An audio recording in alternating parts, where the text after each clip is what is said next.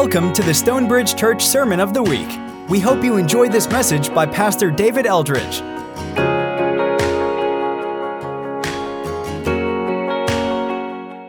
Okay, so this is we started 1 Peter in beginning of February, so 4 months ago. We're wrapping it up today. I'm going to try to summarize as best as I can. Obviously, we can't do 4 months worth of stuff in one message, so I'm just going to pull out a few things that I felt like were the most meaningful to me, or the threads that I saw the clearest. You may have something different that you pulled out, which is totally fine. So I'm going to look at just the last few verses, and of these last few verses in chapter 5, we're just going to talk about three of the words. So with the help of Silas, your Bible may say Silvanus. That's the same person. He was a prophet. He was called an apostle. He was a leader in the early church. He was a companion of Paul. He helped Paul write 1st and 2nd Thessalonians, and he helped Peter with this book. With the help of Silas, whom I regard as a faithful brother, I have written to you briefly, encouraging you. So that's one of the words we're going to look at, encouraging you, and testifying that this is the true grace of God. That's the other word we're going to look at, and then stand fast in it. That's our last word. She who is in Babylon, chosen together with you, sends you her greetings, and so does my son Mark. She who is in Babylon is the church in Rome. Babylon is like a code name for Rome, and that's where Peter was. So he's sending a greeting from his church to these churches in Asia. And then Mark is the guy that wrote the Gospel of Mark, who is one of Peter's, Peter probably kind of mentored Mark. Greet one another with a kiss of love. We're not going to talk about that at all. And peace to all of you who are in Christ. And we'll circle back to that. People kissed in that's how family members greeted one another. It's Peter saying, hey, you guys are family, and so act accordingly. So those three words I want to look at again, just trying to pull together a couple of threads. Encouraging you, so strongly urging or appealing to you to stand fast or to stand firm in the true grace or in this real gift of God that I've been telling you about.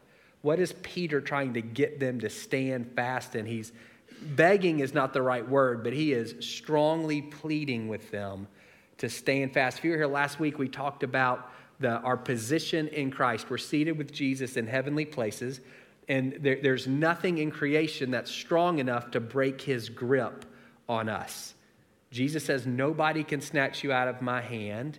Paul says there's nothing in all of creation that's strong enough to separate us from the love of God in Jesus. That grip is firm and it's solid. So what the enemy's trying to do, we saw this again last week, prowling around, roaring like a lion. He's trying to intimidate Christians. He can't break the grip that Jesus has on them. So what he's trying to do is to intimidate Christians to breaking their grip. Just take some steps away. You are safe and secure here, seated with Jesus. He can't touch you here. So what he's trying to get us to do is just deny a little bit and compromise a little bit and reject a little bit, which makes us then vulnerable to his attacks. That's the plan. That's what we talked about last week. And what Peter is saying is just don't do that. Just stay where you are. You don't do anything. Just stand fast. Stay where you are in Christ. Just remain faithful to him. Persecution is a real threat to faith. The parable of the soils, that second type of soil is shallow. It receives the seed. The seed produces a plant really quickly, but then in the heat of the day, the plant withers and dies because it doesn't have any root. And Jesus unpacks that and says that shallow soil, that's like the rocky soil, that's someone who initially says yes to Jesus with a lot of exuberance and enthusiasm. But then when trouble or difficulty comes because they're following Jesus, they fall away. That's a real thing. People who begin to follow and then it becomes difficult and they tap out. They deny, they reject. And Peter is saying, don't do that. Remember, he's speaking from personal experience. The night that Jesus was betrayed, 3 times he denied even knowing Jesus, each time with an increasing level of intensity. And the person who is questioning him, societally, is a nobody. It's a servant girl. You can't get less important than a servant girl in this context. She's the one who's saying to Peter, do you know Jesus? And he's saying, no, I don't. So he knows what it is in a moment of potential risk. He knows what it is for your courage to fail. He knows what it is to wilt. And he's saying to these guys, don't do that. He knows the shame that then is associated with that. Thankfully, he's restored. We know that 100%. This is not a one strike and you're out deal. But Peter is saying to these guys, persecution is real. It's a threat. And I'm strongly encouraging you, just stay where you are. Remain faithful. Don't reject. Don't deny. Don't compromise. He says, I'm testifying. This is what I want you to stand fast in. I'm testifying to the true grace of God, or to the real gift of God. That's the whole letter. And if I could summarize the letter in just with one word, it's perspective. Peter is giving the gift of perspective to these congregations. Remember, he doesn't know them. We said that way back in February. You've forgotten. He doesn't know them personally. I think he's writing to them because he gets it. He knows what it's like. And he's, again, personally trying to encourage these guys that he doesn't know to say, stand fast. And so he's giving them the gift of perspective, and he gives them a perspective on their own identity. He says to them, and these are two words that we've used repeatedly, elect exiles. You guys are chosen. You're selected. You've been picked out by God, a great image from the New Testament. You've been adopted into God's family as sons and daughters. To be elect speaks to your relationship or your standing with the Father. You're also exiles. That speaks to your relationship or your standing with your community. You're a foreigner. You're a stranger. You haven't moved. You're in the same place that you've always been, but because of your allegiance to Jesus and the corresponding shift in lifestyle, you were an insider and now you're an outsider, and that's real and that's significant. That shift in your allegiance and the corresponding shift in your behavior has created tension within your community. You're facing resistance. You're being persecuted and you're suffering because now you're following Jesus. And again, that's a real, tangible experience for these guys. When you think about adoption and exile, there's push-pull there. You think about adoption, someone being drawn in or pulled into a family. And you think about someone being exiled, being pushed out of a family or out of a community. There's that tension there, and they're both 100% true of believers. We're both elect, we're chosen, we're adopted into God's family, and we're exiles. We're foreigners and strangers in the places where we live. And for some, as Peter's congregation, they have been literally pushed out of their families and out of their communities. New perspective for them. Peter unpacks that a little bit through the letter. He says, if you're elect, if you're a member of God's family, there's some things that you can count on. Your circumstances on the ground probably don't look great. Again, you're being persecuted, you're suffering, you're being persecuted by the government, your local government. Some of you, your slaves and your masters are starting to persecute you. For some of you women, you're married to unbelieving husbands and your husbands are persecuting you. For many of you, your neighbors are persecuting you. That's just about every relationship you've got. You're feeling some pressure. But recognize that's not all that's going on. God's at work on your behalf. He's given you a new birth into a living hope. You may look out in despair at your life, but you can have a confident expectation of a better future because of your relationship with Jesus. People may be taking away everything that you have, but you have an inheritance that's kept in heaven by God. It's safe and secure, and it will never perish, and it will never spoil, and it will never fade. You can count on that. And he's not just saving this inheritance for you. He's saving you for this inheritance. He's shielding you. That's a really strong word. That's the word that's used of military soldiers who are guarding prisoners. Think about the intensity of that. Protection and overwatch. That's how the Father is treating you. You may not feel that because you're being squeezed, but he is protecting, shielding, guarding you. He has an inheritance for you that nobody can touch. And he's saving you for that inheritance. Even if, and it hasn't happened yet, but we know history, we're looking back, it does happen. Even if you lose your life, You're gaining the salvation of your soul. Nobody can touch that. You have a joy that's inexpressible. You can live in a state of gladness, even in the midst of difficult circumstances because of your relationship with Jesus. Your responsibility is to stand firm, but you don't have to do that on your own. God will strengthen you. He will make you firm. He'll make you steadfast. The Holy Spirit within you will empower you in that moment of decision to keep your feet on the ground and to stay faithful. And even if, like with Peter, there's a point of compromise, God will restore you. Remember, we said that was a strong word too. That's the mending of a broken bone. He'll put you back together, just like he restored Peter fully to relationship with Jesus. So yes, you're in exile and things are not great for you in the place where you live. But that's not the whole story. Anything that's taken from you, the Father will restore. He'll give back. Maybe not in this life, but in the next one. And this life, it's short in comparison to the next one. The grief that we're suffering now, it's just temporary in light of what God is doing in us and what he will do for us. It's what it is to be elect. And the other reality is you're also in exile. And so you can expect persecution. Jesus suffered for doing good, and you're going to suffer for doing good as well. You can see the words there behind me. We're going to call that social persecution. They're not being physically persecuted at this time, but they're being persecuted in all of their relationships. Their significant relationships are squeezing them, and that may not seem like too big a deal to you. So the culturally, the New Testament is written in an honor-shame society. That's not really where we live. We have a bit of that. We're a bit more of a guilt and innocence society. But the New Testament in particular is more of an honor-shame society. And so sometimes we miss some of the nuances. Maybe you can, if you're in an honor-shame society, your highest value is to live up to the ideals of your community or your group. That's how you get honor. It's when the people around you look at you and say, that's it. That guy's a good Roman citizen. And shame is when they look at you and say, that's not it. You're not being a good Roman citizen.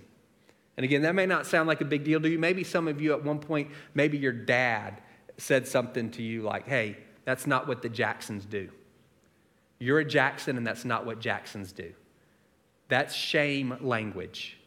Maybe you were called a black sheep at some point. That's shame language. That's that whole idea of this is what it means to be in our family, and we expect you to live up to that standard and to behave accordingly. There's nothing wrong with that. It's just a different way of approaching life. Maybe you've all done middle school and high school. Honor, shame, for sure. This is what it means to be a jock, and here's what it means to be a theater kid, and here's what it means to be a nerd. It's like they all shop off the same rack. They're wearing the same clothes, driving the same cars, listening to the same music, walk the same way, talk the same way, sit at the same table at lunch. And if you break out of that group, if you do anything, you're out. You risk complete social isolation. It's a big risk. It's difficult to navigate through those times. And that's where these guys are living. They've made a decision to follow Jesus, so they're no longer following the local gods of their country. And then there's corresponding changes in their lifestyle. At one point, Peter says to them, you spent a lot of time living like the pagans do. Like you've already done that. Don't go back. Your neighbors are looking at you and they're surprised at the way you're living. And they're heaping abuse on you because you're no longer living the way you used to. Some of you may have become Christians a little bit later in life and you had an established identity within a group. And as you began to follow Jesus, that probably played itself out in some different lifestyle choices. And you may have felt pressure from your group. We don't like the new you. We like the old you better. When is that person coming back? And if you continued to follow Jesus, you may have found yourself on the outside. And that hurts. Cut off, isolated, ostracized, lonely, pushed out of your group. That's what these guys are experiencing. And they're getting it from everywhere. From the local government, from their employers, from their spouses potentially, from their neighbors. People are heaping abuse on them, shaming them. And the pull to compromise, to deny, to reject would be very strong. And that's why Peter's saying, I am appealing to you. Stand firm. And yes, you are in exile, and that's not easy, but you're also elect. God is working. He is working. He's working in you, and He's working on your behalf. It's a new perspective on their identity. Don't be surprised at what you're experiencing. For us, we don't live in a place where we are persecuted for our faith. We suffer, but we don't necessarily suffer because we're following Jesus. And so it can be a bit difficult to say, well, how do I connect with what Peter is saying? The word holy is a good one. 1 Peter 1, 15 and 16. Just as the one who called you is holy, so be holy in everything that you do. For he says, be holy, for I'm holy. To be holy, that encompasses both elements of being elect and being in exile. To be holy is to be set apart for God and to be set apart from the world. To be set apart for God, that's the elect, chosen for Him. To be set apart from the world, that's the exile part. That's us being pulled or separated from the world. When we think about what we're separated for, it's for relationship and it's for purpose. From Genesis to Revelation, what God says is, I'm looking for a people to call my own. I'll be your God and you'll be my people. That's always been His plan, His intention, and His desire. Jesus did not die to forgive us of our sins so that we can continue to live independently of God, die, avoid hell, and go to heaven. That's not it. He died to forgive us of our sins so that we could be reconciled to God and begin to live now as sons and daughters until eternity and then through it as well. It's a very different understanding of salvation. Jesus is not a get out of hell free card. Jesus is the doorway to adoption. And so we're saved for relationship. So Peter says about being the elect, you're a chosen people, you're a holy nation, you're a royal priesthood, you're God's special possession. Even if your government says, you're a bad citizen, you're part of a new nation now. Even if your boss says you're not a good employee or they fire you, you have a new profession, you're a royal priesthood. Even if your family and your neighbors ostracize you, you're part of God's special possession, you're a chosen person now. We've been adopted into His family. We're also chosen for purpose, set apart for purpose. God is working in our community and in the world, and He works exclusively through the church, which is all of us. Our slang for that is doing your deal, which is a bit corny, but it sticks in your brain. There's good works that God has created in advance for every one of us to do. He's wanting to work through you and work through me. Jesus said, pray that the kingdom of God, the rule and reign of God would come on earth as it is in heaven. That prayer is answered through us. We're saved for relationship and we're saved for purpose. That's part of what it means to be holy. Set apart for God. We're also set apart from the world. You see this particularly when you read the Old Testament. Israel's different. The nation of Israel is different. God actually says, I'm treating y'all different than I'm treating all the other nations. I'm the king of all of it. But I'm treating y'all differently. Y'all are the only ones that I'm relating to like this. One of the reasons we trip in Leviticus is it's around this whole idea of holiness. The way that God distinguished His people from the other nations, at times it's the level of detail, honestly, can be almost mind-numbing. Read Leviticus 19, just the first 10 or 20 verses, and you see things like respect your parents and don't make idols. And you're like, absolutely. And then you read things like don't shave the edges of your beard and don't wear clothes made from two different kinds of material. How do those make it in the same list? They don't seem they don't seem nearly on the same level in terms of significance. What it is God saying, I'm holy and you're going to be. I'm setting you apart from every other nation. And that set apartness impacts every area of your life, not just your religious or your spiritual life. Every area of your life is going to look different because you're my people and you're set apart from all these other nations. For us to be holy, it's the same thing. We are following Jesus, not other gods. Jesus is different. As you continue to follow him, there will be a divergence in your value system and in your behaviors from people who are not. Not necessarily on every issue, but there will be. If my life looks exactly like the life of someone who's not following Jesus, either that person's following Jesus and they don't know it, or I'm not. He's unique. His outlook on life is unique. The things he asks of his followers is unique.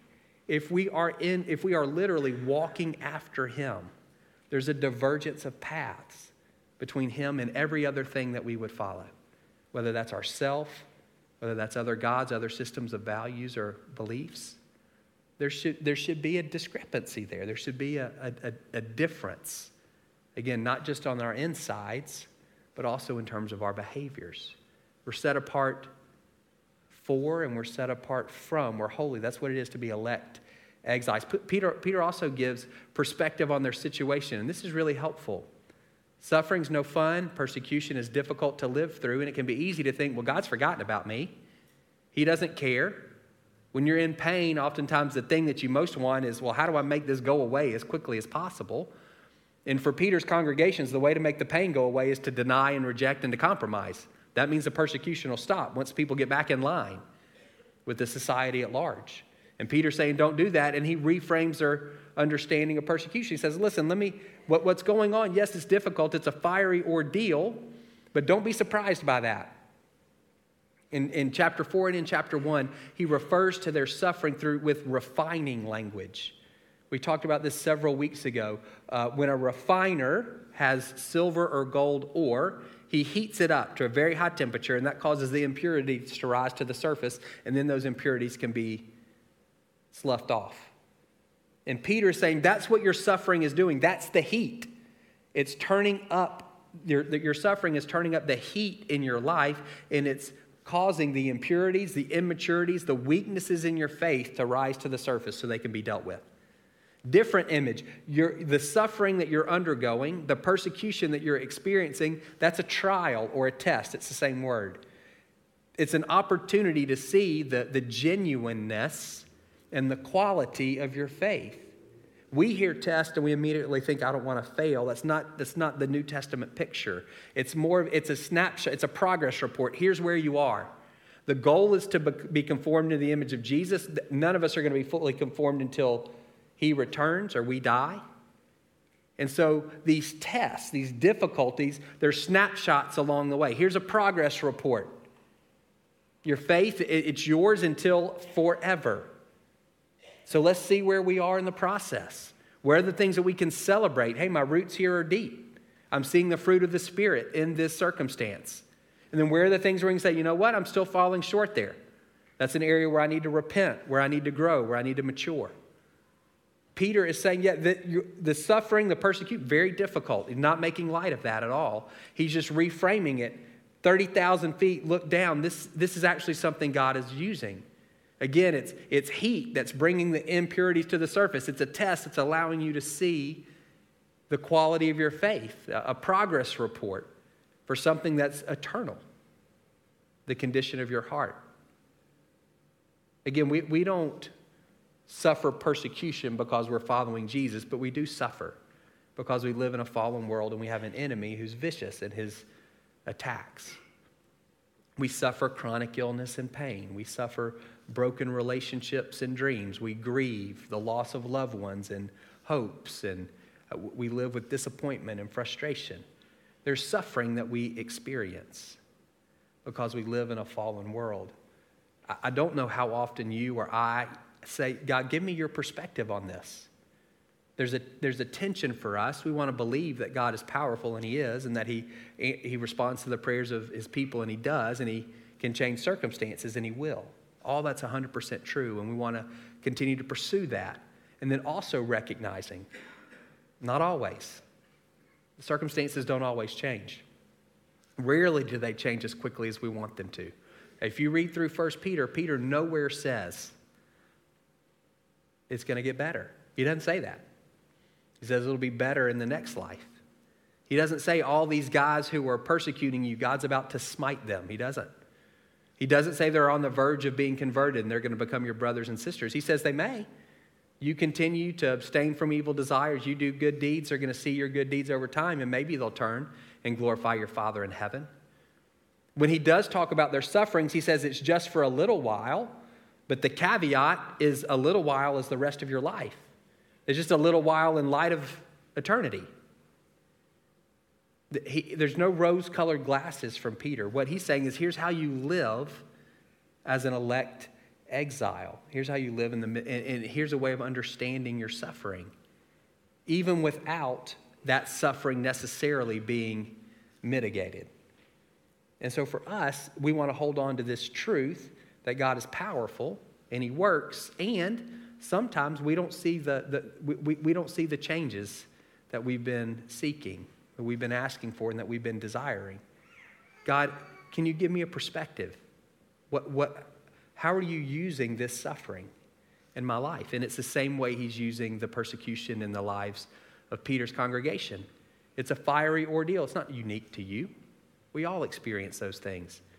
It's a refining fire. The suffering turns up the heat in our life. It causes the impurities of our faith to rise to the surface so they can be dealt with. The suffering we experience, it's a test or it's a trial. It's a snapshot, a progress report. Here's how you're doing. Again, it's not a pass-fail thing. It's a progress check on the road to becoming more like Jesus. Where am I?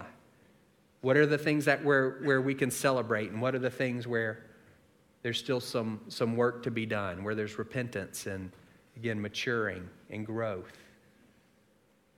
I don't know if you think that way about the difficulties in your own life or the suffering. I think, again, when we're suffering, normally what we do is we try to figure out, how do I make the pain stop immediately?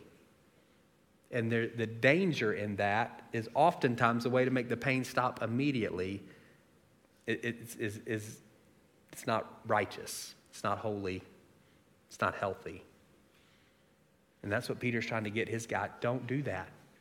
The way to make it stop for you guys is to distance yourself from Jesus and go back to living your old life. Don't do that. It's not worth it.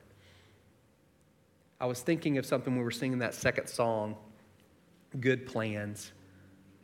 I don't know, for some of you, I would imagine in a room this size, that for some of you maybe rings hollow. You don't know that God has good plans for you. You're kind of looking at your life and maybe the landscape is a bit desolate. You're not seeing the good plans. Maybe there's something you've been hoping for, and hope deferred makes the heart sick. That's a hard one for you to get your mind around. And we want to pray for you. Nobody's going to tell you what God is. Nobody's going to be directive in terms of saying, here's what God's doing in your life. But we do want to pray that you would have a deep sense of confidence that the Father has good plans for you. Now, I was tying that in my mind to that last line of Peter, peace to all who are in Christ Jesus. Peace in the Bible is a massive, massive word. It means way more than the absence of conflict. Y'all have heard that Old Testament word, shalom. That's the word for peace. And the freight and the weight of that Old Testament word is carried into the New Testament. It's a sense of well-being and harmony in every area of your life. And that's God's desire for us, is that we would experience and walk in his peace. And what the enemy wants to do is rob you of peace. There is certainly an internal calm, but that's not necessarily, that certainly doesn't exhaust what peace is in the Bible. It's way more than how you feel in a particular moment. Again, it's well-being or harmony in your relationships with God, with yourself, with your environment, with other people. And again, there's some of that. Paul says, as much as it's possible, live at peace with other people, or as much as it depends upon you. There's some limits to where that goes, but it's God's desire for us. I'm wondering, and again, in a room this size, I would say 100%. There are people in here, you're not at peace right now. Your soul is not at rest. Again, I'm talking beyond just how you feel in the moment. When you're looking at your life, there's something unsettled in your life. And we want to pray this last sentence for you. that you would know the peace that Jesus wants to bring. So those two things as we close, Bo's going to come back, Bo and Megan, they're going to lead us in a time of worship and ministry. And if you're either wrestling with this idea of good plans and you're going, I'm not seeing that, we want to pray that God would, in your own heart, that idea of a living hope, that God would reignite hope in your heart, that confident expectation of a better future. They're good plans for you. I don't know what they are, and I don't know when they come to pass, but He's a good Father, and He hasn't forgotten about you. And then also this idea of peace. If you would say right now, there's an area of my life that's just unsettled, we want to pray that you would experience the shalom, to use that Old Testament word of God in that area. It may be physical, it may be relational, I don't know. But we want to pray for God to do that. So you guys can stand. I'm going to say a prayer. Ministry teams, you guys can come forward. And Bo and Megan will lead us in a time of worship, ministry, and then they'll dismiss us. It's the last line in chapter 2. Peter says, you're returning to Jesus, the shepherd and overseer of your soul. And that's really the summary of what I want to leave you with as we close out 1 Peter. To recognize that you have a good shepherd who's overseeing your soul. And His name is Jesus. He cares, He protects, He provides, He nurtures, He guides. So Holy Spirit, I pray for everyone in the room, kids, students, adults, those who've been here through all of 1 Peter and those who are just showing up for the first time. I pray that every one of us would walk out of here knowing the shepherd and the overseer of our souls. I pray that we would live holy lives, set apart for you and set apart from the world. God, I pray for those who are suffering, whatever the cause, those who are suffering here today. I pray, God, that they would have your sense of perspective. And God, we pray that you would work mightily in their circumstances. We pray that you would move, that you would shift things around. God, I pray for peace for those who there's something unsettled in their life.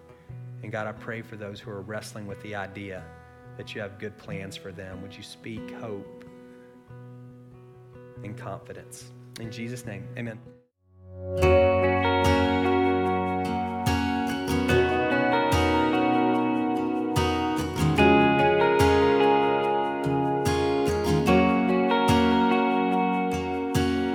Thank you for listening to the Stonebridge Church Sermon of the Week.